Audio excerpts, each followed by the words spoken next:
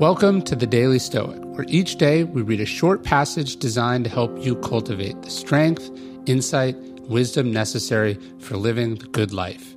Each one of these passages is based on the 2,000-year-old philosophy that has guided some of history's greatest men and women. For more, you can visit us at dailystoic.com. Freedom to or freedom from. At the core of legal theory is this idea that there are essentially two forms of liberty, positive and negative. Positive liberty is the freedom to do something, such as freedom of speech or freedom of worship. Negative liberty is freedom from something, which is a little more complicated. For instance, in the United States, the Third Amendment to the Constitution stipulates that the government cannot quarter troops in the home of any private individual. The Fourth Amendment protects citizens from unreasonable searches and seizures. As FDR famously pointed out, freedom from want and fear are just as important as speech and worship. The complicated part of all of this, of course, is where somebody else's freedom to do something intersects with somebody else's desire to be free from it.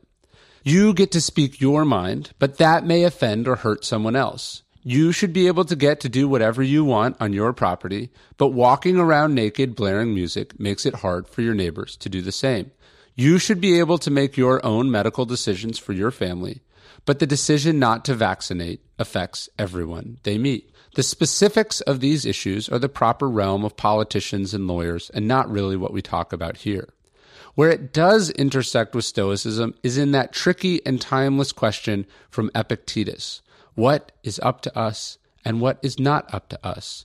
In a world of snowflakes and outrage porn, it's easy to get pulled off track and to focus on stopping other people from saying hurtful or offensive things, rather than to measure what we say and manage how we respond. We want to get up in other people's business when really, at the end of the day, all we control is our own.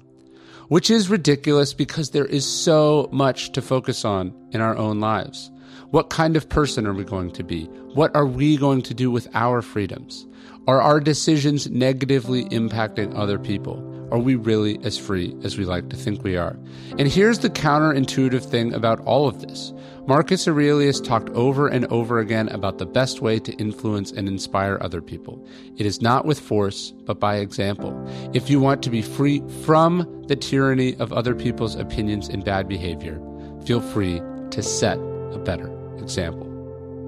Don't forget to subscribe to this podcast on iTunes or your favorite podcast app. And if you don't get the Daily Stoic email, go to dailystoic.com/email.